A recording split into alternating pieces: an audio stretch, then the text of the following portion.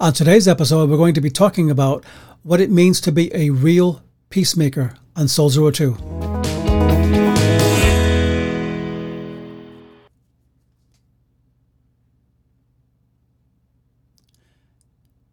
And welcome to Soul Zero 2. This is the podcast that is putting the oxygen back into the Christian life, one soul at a time.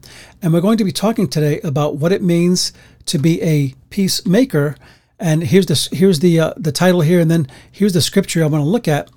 And as we look at this scripture today, I want to keep in mind that the way non-Christians tend to look at being peacemakers or poor in spirit or the meek are way different than the way Jesus saw it.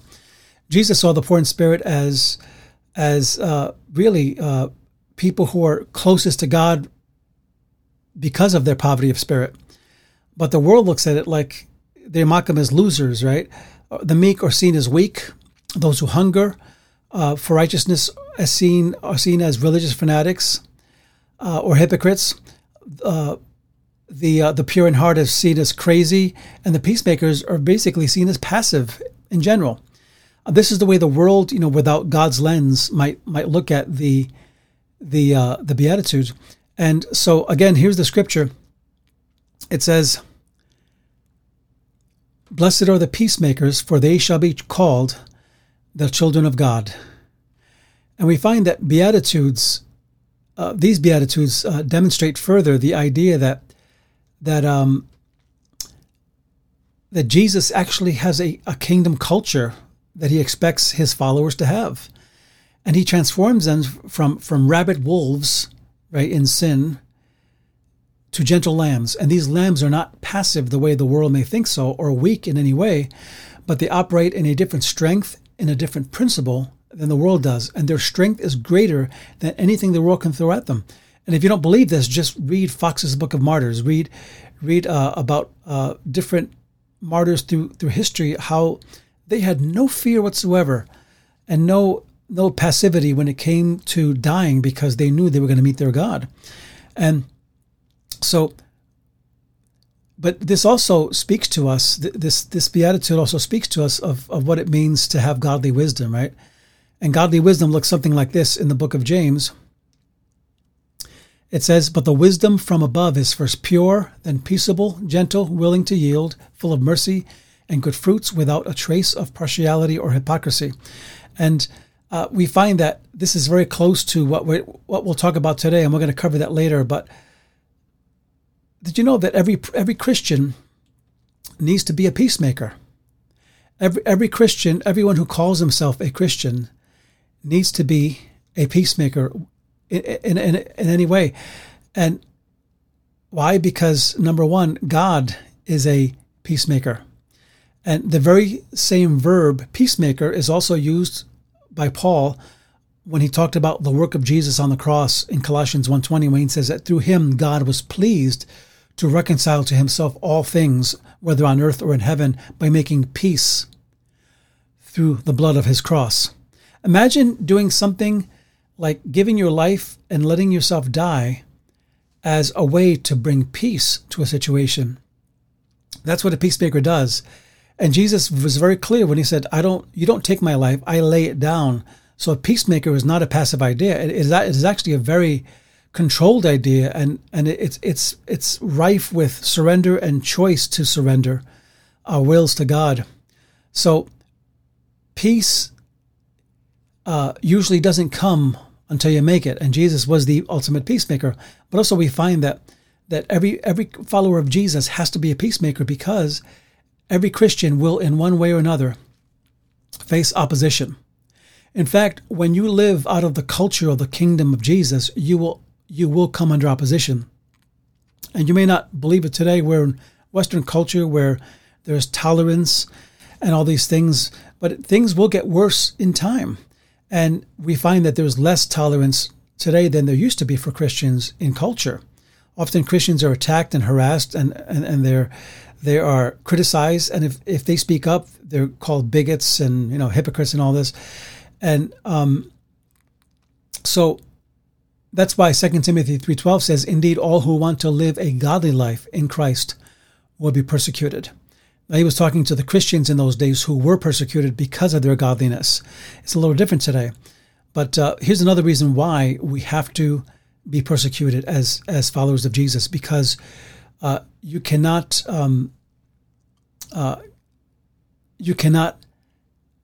genuinely worship without being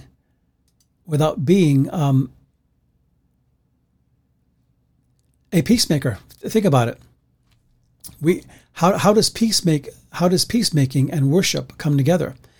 And this beatitude shows one of the qualifications for true worship: being reconciled with your brothers and sisters in Christ, and even those who maybe don't know Christ, who might have hurt you, to release them and just, don't charge it to their account, so to speak. But Matthew 5:23 is very specific when it says, so when you are offering your gift at the altar, if you remember that your brother or sister has something against you. Now, it doesn't mean that if you didn't do anything and someone sees you as an offense, that you have to go and apologize to them for being who you are. This isn't not what that means. This is based on something you did wrong, right? And someone has something against you. Jesus says, leave your gift there before the altar and go first be reconciled to your brother or sister, and then come and offer your gift. Now, that's a pretty radical thing when you think about it. And imagine for a moment, that you're going to church to worship and to just be with fellow believers, and you have great expectation. You're hungry for God, or you just want to be with Him. You've had an exhausting week, and you say, God, I just need your help today. And so you're ready to praise Him, and your heart is melted. Your life is ready to surrender. The moment is powerful. It's sacred. It's awesome. And you're anticipating something incredible is going to happen. At that very moment, imagine this. God speaks to you. He says, stop. And He gives you a person's name. And He says to them, you offended them by the way you spoke to them. You hurt them by how you treated them. And He says, stop and go make yourself right with them. Go make it right with them, and then come back and worship. That's how radical Jesus sees it. That it's not an apology. It's not just, I'm right and they're wrong and God has to deal with them. No, God says, go. And Jesus commanded His disciples, somebody put it this way, to interrupt the solemn act of temple sacrifice to go seek reconciliation before they come back and finish. That's how radical this is. So, a question I want to ask you today is how the world, with its own ideas, sees the Beatitudes, or maybe this is a comment, not a question, but how the world sees the Beatitudes are way different than how we're supposed to see the Beatitudes according to Jesus. But first, what the peacemaker is not, okay? What the peacemaker is not. And we've done this before. We show you the negative of something before we show the positive of something. And here's what the peacemaker is not. The peacemaker is not one who brings peace at any cost. Think about an appeaser, right? An appeaser tries to make everybody happy and ends up making no one happy, them least of all. Isn't that true? And Thomas Watson, a famous mystic, he said, peace cannot be sought by selling the truth. You can't really have true peace if you're going to hide truth under the rug and bury truth. That's why Christians have to stand for what they believe today in a respectful, loving way. They have to stand and not be intimidated by anybody. Romans 12:18 says, if it is possible, so far as it depends on you, live peaceably with all. Notice that word possible. If it is possible, it's not always possible to have peace, because you can't have peace at every cost. Because if you have to surrender your truth, then there's no point. If you have to surrender what you believe in Jesus, then there's no point in having peace. What kind of peace is that? So do your part and leave the rest to God. It's impossible to have a complete peace with someone whose life sharply opposes God, whether it's their values, lifestyle, or convictions. And we can have a semblance of peace, but in the end, people have to know where you stand. You can't hide that, right? So another reason why what peace is not. Another thing that peace is not this. Peace is not grace at any cost, or rather at no cost. Grace at no cost. And grace at no cost is simply the idea that, I've heard people say things like, me and the guy upstairs have this deal, we have this understanding. And I kind of chuckle or smile when I hear that, because when you read the scriptures for what they are, never does God ever negotiate with us in our sin. God is the one who sets the term because he's sovereign, he's God, and we're the ones who submit to him. That's a fact. And that's one of the rubs of why some people won't follow Christ, because they're like, man, that I don't want to follow a guy like that. That's slavery, Dietrich Bonhoeffer put it this way, and Dietrich Bonhoeffer was martyred literally for Christ in Germany during World War II. It says, cheap grace is the preaching of forgiveness without requiring repentance, baptism without church discipline, communion without confession, absolution without personal confession. Cheap grace is grace without discipleship, grace without the cross, grace without Jesus Christ, living incarnate. That is quite a mouthful from Dietrich Bonhoeffer, but it's true that real grace costs us something. Real grace is not this cheap thing that says, well, you can just come to Christ and you don't have to forsake your sins and you don't have to repent. Anyone who tells you that, they're selling something. Don't believe them, because Jesus was very clear about repentance. John the Baptist talked about repentance, repent and see the kingdom. Change your mind, change the way you think and see the kingdom. And so, but here's another thing that a peacemaker is not. A peacemaker is not, it doesn't mean lack of disagreement or absence of conflict. Sometimes people think that Christians are supposed to be these passive, cherub-faced people that have a beatific joy all the time and just smiling, and you can do anything to them and they have the same face.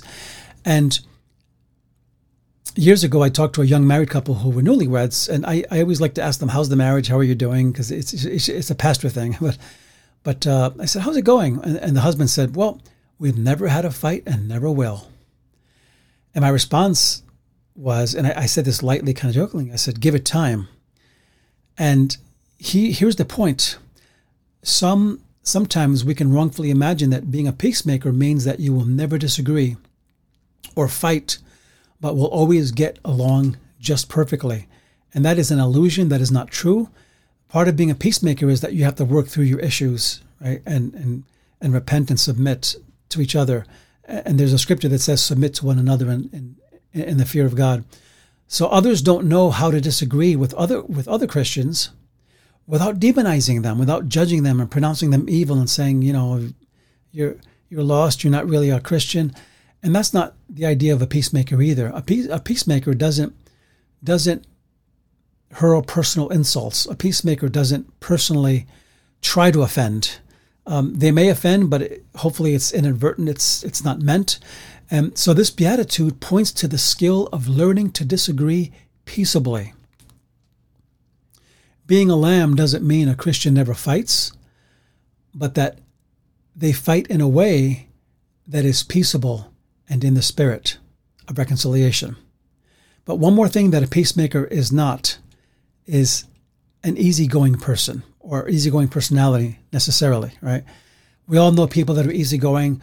A bomb can go off and they're like, oh, I'm just chill. I'm just kind of hanging out, just doing my thing here. And little rattles them because they're easygoing. And the world can be ending and they're just kind of, zen about it. Sometimes easygoing people can be non-confrontational or passive-aggressive, making it the opposite of peace.